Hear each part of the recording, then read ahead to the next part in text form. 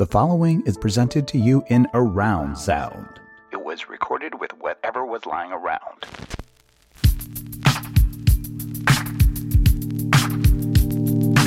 Lady don't take no shit, insist on respect the sister, walk around acting womanish. She won't speak unless it's something worth saying, don't play. The girl take herself so seriously, people stare curiously. She got a natural way, her hips sway furiously. Yeah, the luxuriously carries herself like the cutest, most prettiest thing you see this side of the bay. Hey, this is Lady Don't Take No, your weekly roundup of all of the real and none of the fake. I'm your host, Alicia Garza. This show is pro-Black, pro-queer, proudly feminist, and pro-do-what-you-like. Every week, you're going to get the best of what goes on in my head, what we loving on and what we hating on, what we might be and what we ain't going to do. Politics, pop culture, Omarion variant, crip walking all over the country, we cover it all. This podcast is based in Oakland, California, the center of the known universe, where we are dealing with Rona and Reconstruction. It's a challenging time, a changing time, a time of transformation. It's all the things all the time nowadays, but we are going to help you understand the dynamics of this time every single week. So be sure to tune in, tell a friend, and leave a review on Apple Podcasts. We do it for the culture, so the pod is free 99, because we know that with a country in chaos, the least we could do is keep you from putting your money anywhere else than where it's needed. She digs Angela Davis, Alice Walker, Nikki Giovanni, or honey. Says she wanna be a doctor, and author someday. I'm sure she'll be teaching somebody. Our guest this week is a dedicated public servant, a nurse, and a fierce organizer. Just last week, I mentioned her on this very podcast because she is running for California State Assembly, District 20. Seriously, she's a powerhouse who knows how to get things done. And as we leave 2021 far behind, honey, because good Lord have mercy, I really wanted to talk to someone who can get me fired up about 2022. And that someone is Jennifer Esteen. Welcome, Jennifer. Hey. Thank you so much for having me, Alicia. This is super exciting. It's so good to have you on the pod today. Thank you so much for taking the time. And let's jump in. I mean, I talked about how Omarion is crip walking all over the country. Mm-hmm. Yes, people, I know it's called Omicron or whatever the fuck, but we are calling it Omarion because that's how Black people do. So I got to ask you. And because the memes are the best. They're the best. I mean, that's just basically what it is. I mean, look. The president said there's no shutdowns coming. But like I said, Rona's cousins are crip walking all over the country. And so this is an appropriate question to ask you, which is, what is your quarantine life looking like right now? Oh, my God. We're going back into lockdown in my household. It's super sad to me. We don't know if we're going to do Christmas with the family like we thought we would because my nephew is coughing, which could be because he left the heat on and went to sleep. That happens. That happens. Or it could be because maybe he was exposed. It's hard to say. And, you know, I'm doing all kinds of things with my campaign and meeting with campaign staff. And I was like, we're going to have to switch to Zoom. So my lockdown life is locked down. And being in the Bay, I feel happy with lockdown, honestly, because I feel safer with it.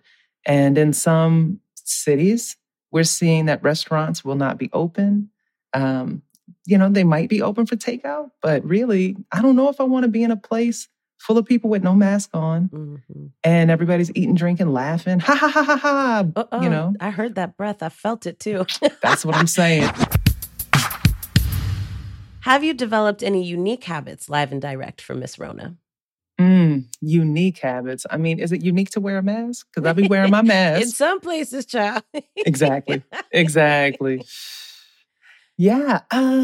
What are my unique Rona habits? Like when we first started locking down, for example, and everybody was like working from home, I had this thing, and I think it was like to manage anxiety, where I could not start my day without putting lavender essential oils in a diffuser and like getting it pumping. Once that was happening, I felt great about the world, but I really could not get there unless I had my diffuser. Have you developed anything like that during this last almost 2 years of the pandemic? Mine isn't as elegant as yours. I think, it's like wearing the same sweatpants 3 or 4 days in a row because nobody can tell. Mm-mm. And tipping delivery drivers in cash because too many of these rideshare companies are stealing folks' money. And people are struggling to make ends meet. So I'm just trying to help the worker man out. When I can, I order direct from restaurants. And if we're lucky enough to get a delivery, then I give them cash. I really like that. Let's make that unique habit an ongoing habit for everybody. Mm-hmm. Are there any new skills that Miss Rona has given you? I mean, I remember when all this thing started, people were like going back to the basics and getting real DIY with it, right? So folks were doing sourdough starters and planting gardens. And I learned how to do my own nails, although, we still keep it fresh. Give me the scoop. What are your pandemic skills? In case we're entering into the apocalypse yet again, I need to know what you bring into the table. So definitely some green thumb action has happened. I was trying to figure out how to make plants thrive. And I think it's gotten good. I could still be better, but I made like 1 loaf of bread. I'm not going to lie. I thought I was Betty Crocker. And then sister just don't have the time to be in the kitchen like I want to. I love to cook and I haven't had enough chance. Those are the things that feel really important. Like you said, if it's the apocalypse, what are we going to do to stay alive? Okay. We got to eat. I would love to be more handy. Just build my own little safety shack. Oh, I like that. I like that. Safety shack. Not a she shed, but a safety shack. A safety shack. I'm with that.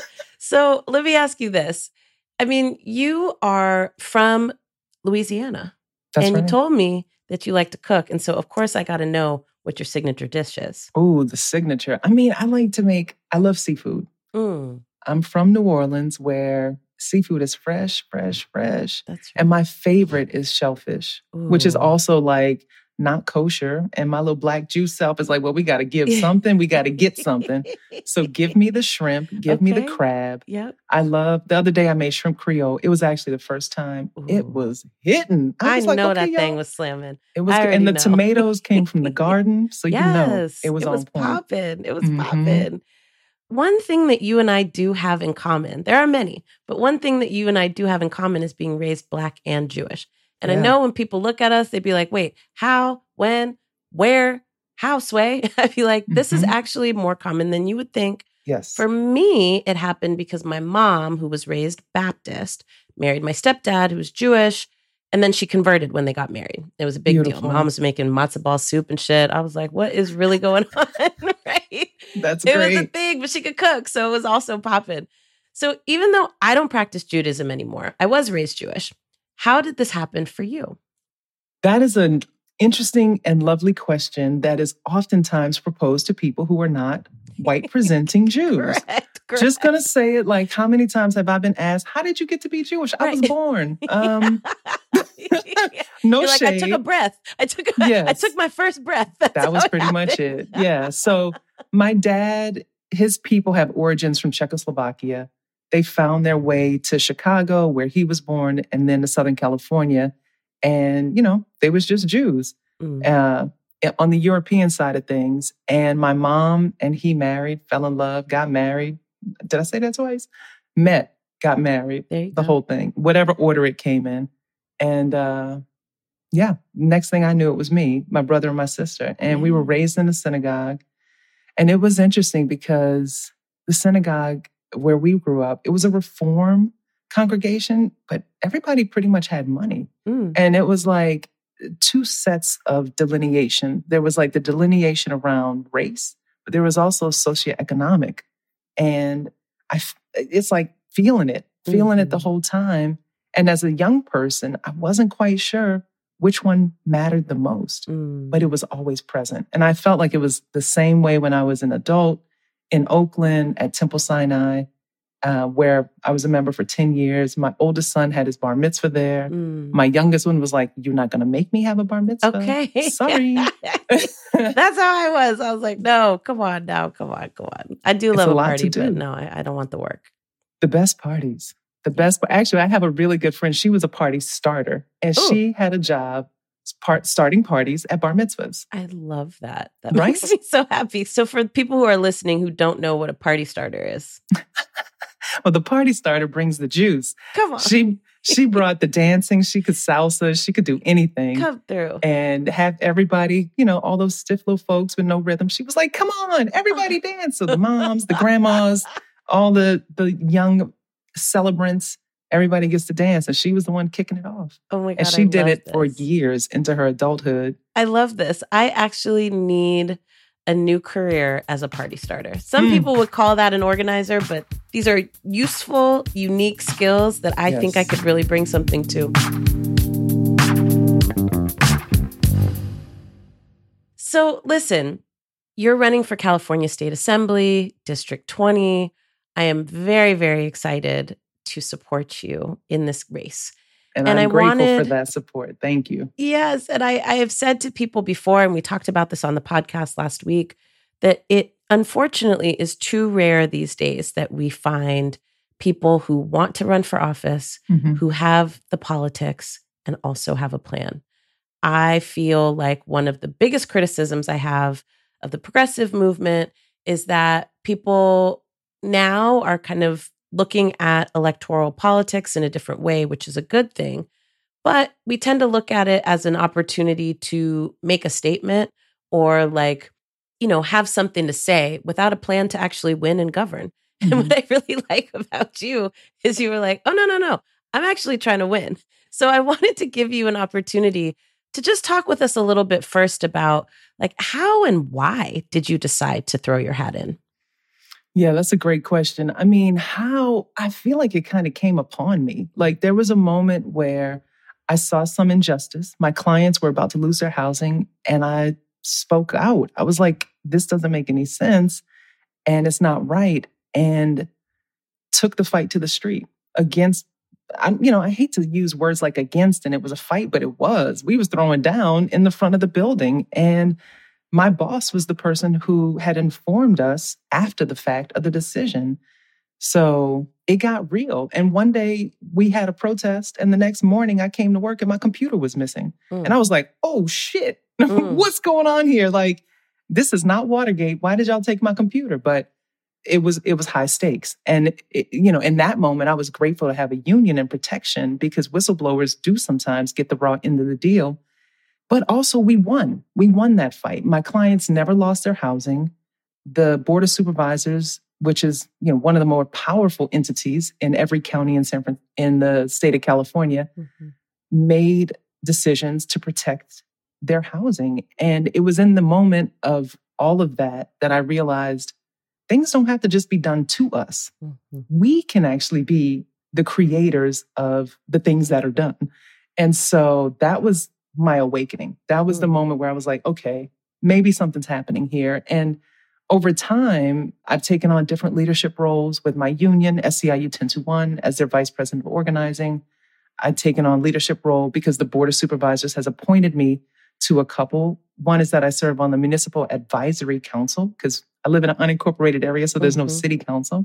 The other is that I serve on the Board of Trustees for the Alameda Health System, which is $1 billion health system with 4 hospitals and 300 plus SNF beds. And it's amazing work that I never foresaw. When I became a nurse, it was about patient care one at a time. And now it's about caring for the community with everyone in mind, with tens of thousands of people being served in the health system, with 60,000 members in my union, and with another set of tens of thousands of people in my unincorporated area. So I'm already in service, even though I haven't necessarily been elected yet. So the thing that pushed me to run, COVID, first and foremost, the uprising last year, seeing George Floyd with a knee on his neck, all of that propelled me into, well, what's happening right now in the world? Why are things being done to us? Why is my community dying in disproportionate numbers? And who is in charge of this? And what are the policies that brought us to this place? So I decided now's the time to do more than just yell at the halls of power, because, being an organizer, that is one of the things we do. And sometimes the people inside the halls of power listen to us. Sometimes they pull the lever and vote our way, but sometimes they don't. And I got tired of those moments when they don't. When they say to you, I hear you, that's a good idea, you make real good sense. And then they turn around and they vote against our interests. So I decided that this was the moment I was going to drop the gauntlet and step up.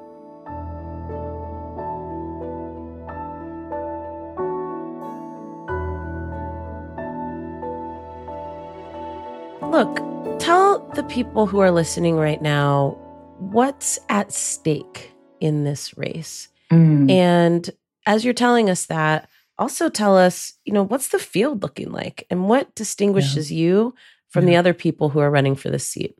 I think everything's at stake. I mean, we're talking about a country where women may no longer have the right to choose what happens to their own bodies. And California is a state that leads the way.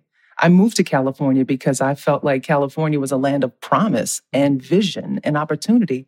And we have a Democratic supermajority in our state assembly and our state senate, and we have a Democratic governor, and we still struggle to pass policies that will protect our climate, that will protect working people, that will expand healthcare and make sure that housing is affordable for everyone. We got too many people homeless. So, I want to address all of those things. And the field right now is interesting. So I declared myself as a candidate in July. And at that time, it was me and an incumbent running against each other, or he wasn't really running, but because he's the incumbent, he's the understood candidate. And a couple weeks ago, he announced his retirement after serving for 10 years. And in that moment, I became the front runner and the candidate. And now that it's an open seat, people are sniffing. They're like, hey, this smells like opportunity. And, I think one of the things that running against an incumbent, people can say, well, it's a statement. But I'm not running a campaign to make a statement. I'm running a campaign to win, to provide service. And I think it's a brave act. I didn't realize how brave it was, but I have learned, many people have told me that running against an incumbent, running against the incumbent for a state level office means that I'm running against the Democratic machine. The Speaker of the House has a big job, and part of that is protecting incumbents, whether they are doing an excellent job for the people or doing an excellent job for their donors, Manchin, or doing an excellent job for other interests. Incumbency is protected. And so I declared my campaign against an incumbent to benefit my community. And now there are other people who are interested. But I'm going to try my best to make sure that I'm not only the front runner today, but that I remain the person who has the community always first and remained the best candidate. I'm a registered nurse. There are no other nurses currently serving in the California state legislature. And I don't think that it's anything that we should worry about conflating. Nurses are the most trusted profession in this country and have been for decades. And it's because nurses save lives. And my work for the last 12 years has been touching people's lives, helping restore their humanity and their dignity when they were in crisis, and hopefully having some impact that can bring them joy and safety. And it is that which I want to bring into my service in the assembly. I don't know how many other people can do that because I don't know any other nurses that are running. I'm also running a corporate-free campaign. Like, I'm not taking money from Chevron or AT&T or PG&E. It's only about accountability to individuals. So those are the things that I think make me stand apart. And, there's a few more, actually. The Black Jew thing. Like, there's no Black Jews. There's no openly gay Black folks that have ever been elected to the California state legislature. But I really want to be values first. It's not about identity. Though representation matters, the realness of a Black Jew that matters, because how often do we get a chance to really say, hey, we exist and look at me, I embody it for real. And my values are all about our community. I love that. Jennifer, there's a lot that goes into running for office.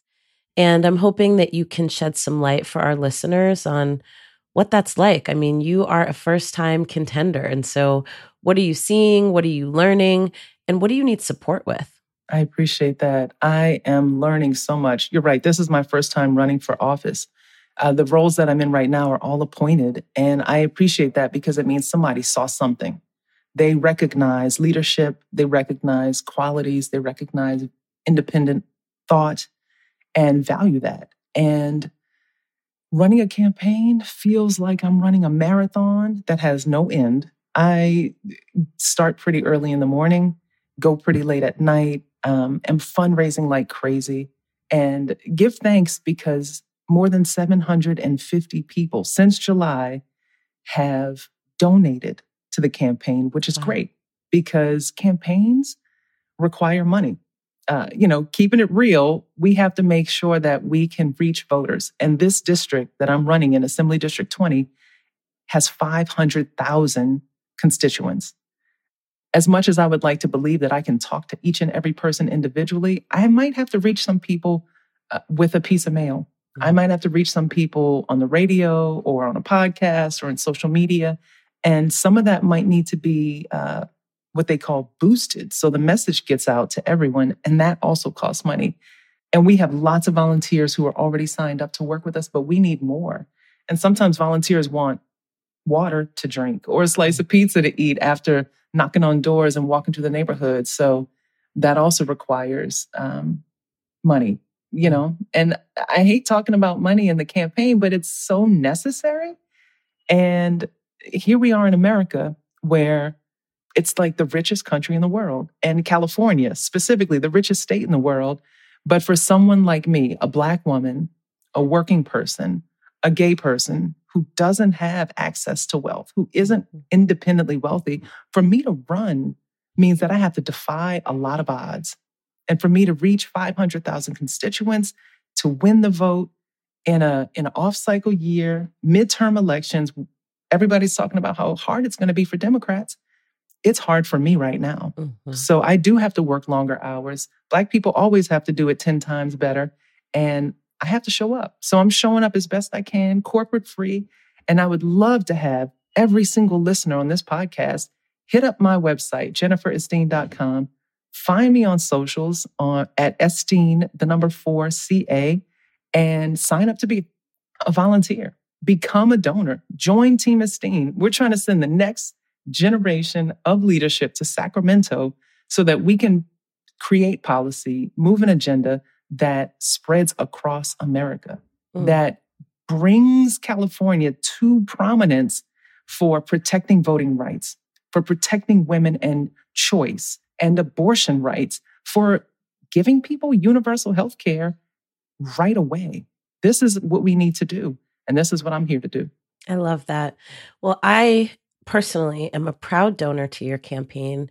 And I want to just put out here on the show that we want to do a fundraising challenge for you. Hey. And so I will match all donations up to $1,000 to Jennifer Esteen. And so if you are compelled from what you heard here today and decide that you would like to donate to this campaign, which I really think you should, go ahead and do so. And I believe there's a little memo section, and just put LDTN up in there so I can go ahead and match your donation.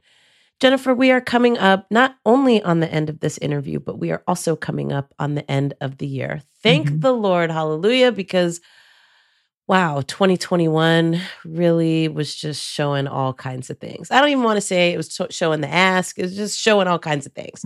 So I'm wondering if there is a big lesson that you learned this year, or something that you changed your mind about that is going to impact and influence you as you move forward into 2022. Oh, yeah. 2021 has been a mother for you. Ooh, so many lessons. And I think, honestly, the lesson of perseverance, I think, is where I land right now, because it is not going to be easy to run a campaign that wins. And it is not going to be easy to make it through more COVID. I hate to say it, but COVID is not behind us. We are going to have to continue to adapt and act in ways that protect us, our families, and the people around us. Because COVID, this country and vaccine hoarding, tax dollars that paid for research to create the vaccines, to create the test, and we still can't get worldwide access to vaccines. People are saying we need a fourth shot now here in America, where other people haven't even gotten one. So let us persevere. Let us fight on. Let us continue organizing, because if we don't see COVID as a global, ongoing phenomenon and treat it as such, we're going to continue having these backslides.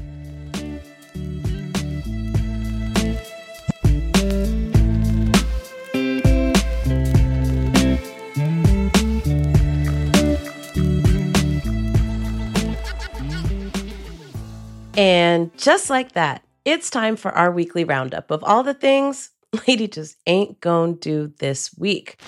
Number 1, West Virginia Senator Joe Manchin, white man's all over the Build Back Better bill at the last hour. Now, all right, folks. So maybe you're not hearing this here first, but you did hear from Lady on multiple episodes of this show that Democrats have a real problem on their hands in Senators Joe Manchin and Kyrsten Sinema. And I hate to brag, but if the shoe fits, motherfucker, lace that shit up. Now, after months of negotiation and frankly capitulation, Senator Joe Manchin backed out on his own commitment to vote for the Build Back Better bill if the human infrastructure components were separated from the physical infrastructure components of the bill. The Progressive Caucus, led by Congresswoman Pramila Jayapal, raised the alarm months ago that this was not the way to go. Decoupling those pieces was not the way to go. And it turns out she and they were not wrong. Now, the cold part here is that this motherfucker never planned to pass this legislation. I mean, we already knew where his allegiances were. And here's a hint. It wasn't with the people of West Virginia or the millions of people suffering across the country. His allegiances were with the corporate donors that put the whole ass squeeze on him. So I've said it before, and I guess let me say it again. As long as Democrats refuse to use the superpowers that we gave them, we gonna keep losing. The Republican Party, they are concerned about power. The Democratic Party is concerned with process, procedure, and decorum. And that's absolutely fucking ridiculous in a political landscape where we're in a fight for our lives, literally. This is not the political landscape of the 1990s and even the early 2000s, where the Republican Party had a coherent, although wrong, assessment of how to best govern the country.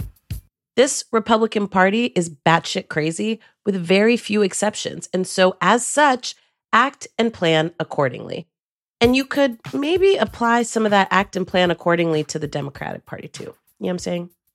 Wasn't it Maya Angelou who said, when people show you who they are, believe them? Okay, ho, well, who's showing us who they are? He is, over and over again. Quit trying to make deals with these motherfuckers while hanging out on the yacht. Let me tell you something. Treat these people like the threats they are and do what you need to do with the power you have while you got the damn power, particularly if you plan to keep that power, because also the country is careening off a cliff and your decorum ain't gonna do shit about that. Now, I have said this shit a million times at this point, and I just want to put it on a track so that every single time these people make the same mistake over and over again, we can just play the track instead of me having to come back and run it back. But y'all don't hear me, though. And yes, I know Joe Manchin is a Democrat, but he act like a damn Republican, so I said what the fuck I said.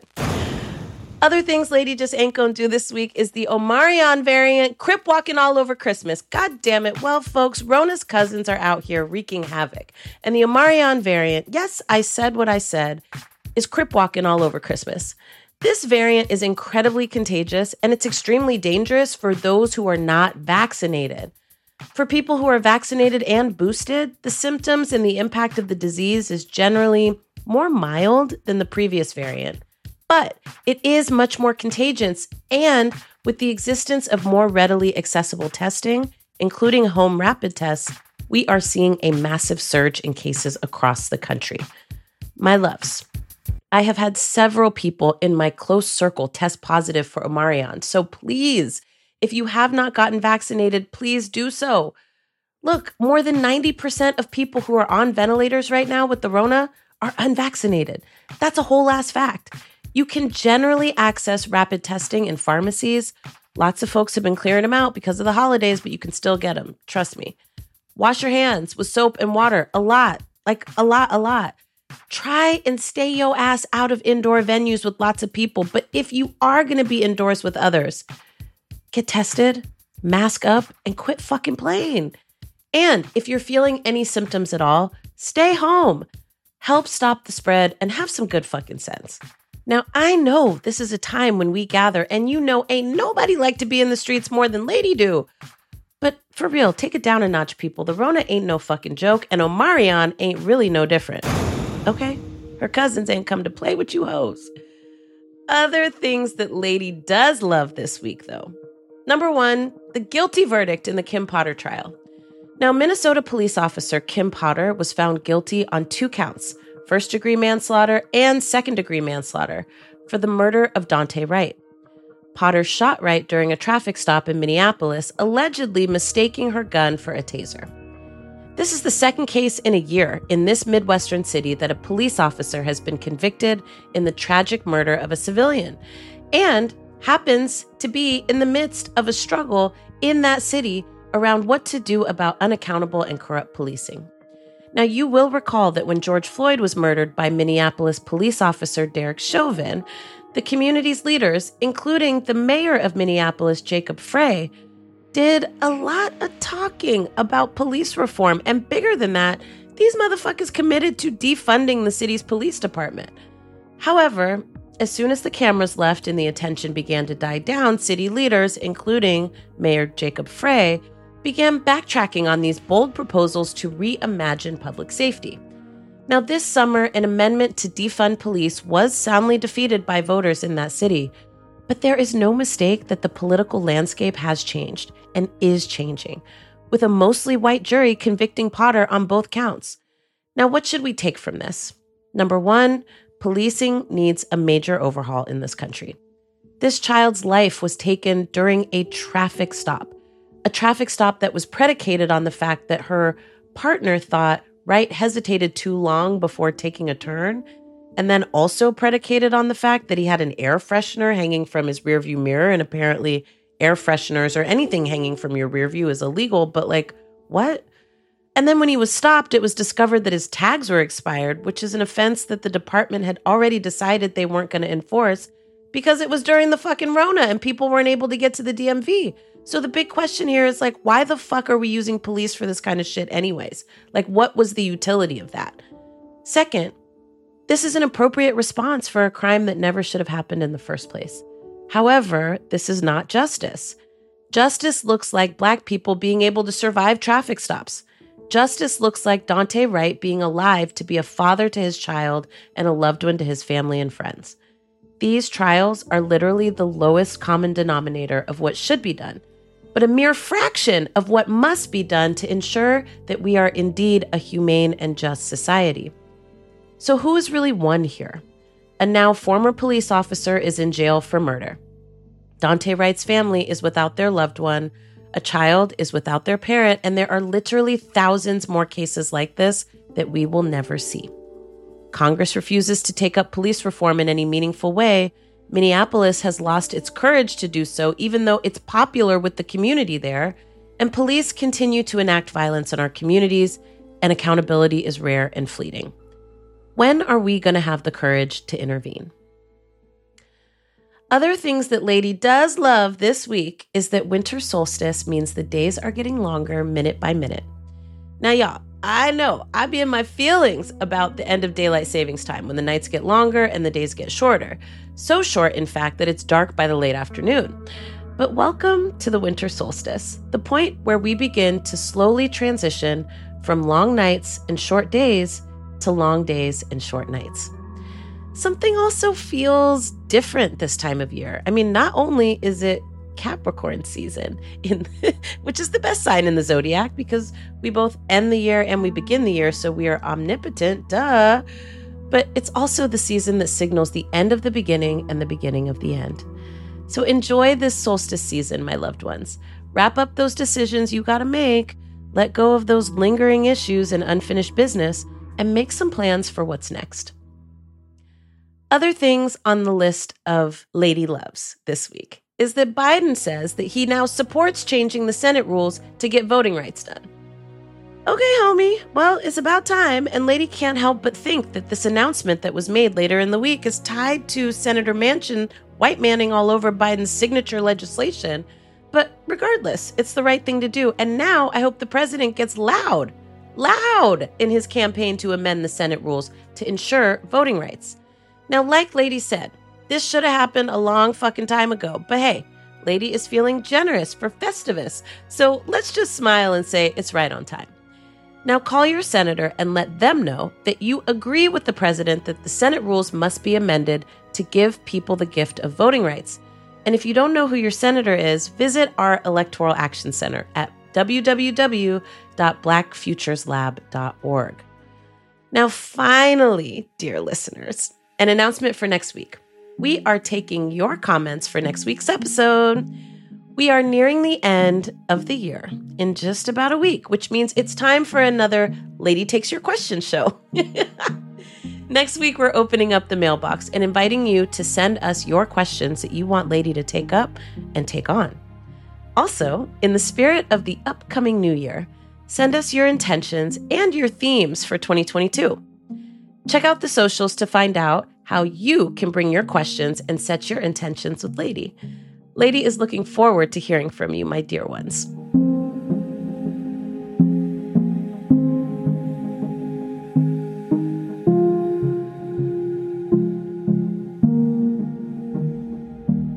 Jennifer, it was so great having you on the show today. Please tell the people again how they can find you on the socials and how they can get to your website so they can donate.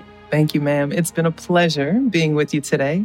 So my website is jenniferestine.com. That's JENNIFER. My last name is Estine, E like Edward, S like Sam, T like Tom, EEN like Nancy.com. And you can find me on socials at Estine, 4CA. That's going to get you on Twitter, Instagram, and Facebook. Oh, this is lovely. Thank you so much for joining us. Thank you for having me.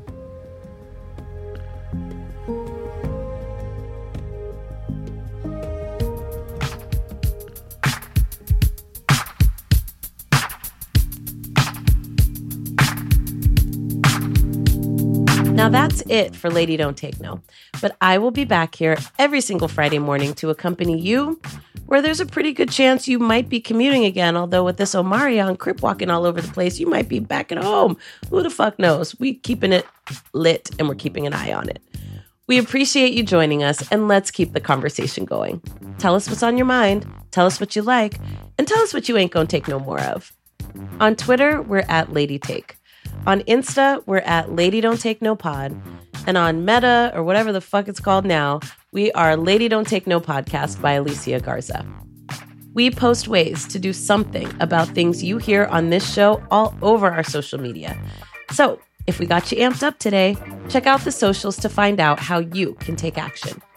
And let's give a shout out to our social media maven, Jahari Farrar, for making sure the people get what they need from our socials. As always, Jahari, we appreciate you. Please subscribe and write us a review and let the people know what you've heard here today. Our producer is Phil Circus. Our incredible theme is by Latyrix. This pod is supported by the Black Futures Lab. And I'm your host, Alicia Garza. Remember, accountability is key, justice is fleeting, but it don't have to be. Democrats need to focus on outcomes if they hope to maintain their majorities, honey. Winter solstice is here, and it's a perfect time to let old things go in order to make room for new beginnings. And send me your questions and intentions for the new year. We will do our best to read everything we get on the show next week. That's right, I said it, because Lady Don't Take No. Lady don't take no shit, insist on respect the sister, walk around acting womanish. She won't speak unless it's something worth saying, don't play. The girl take herself so serious, people stare curious, she got a natural way, her hips sway furious, yeah, the luxurious. Love y'all. Carries herself like the cutest most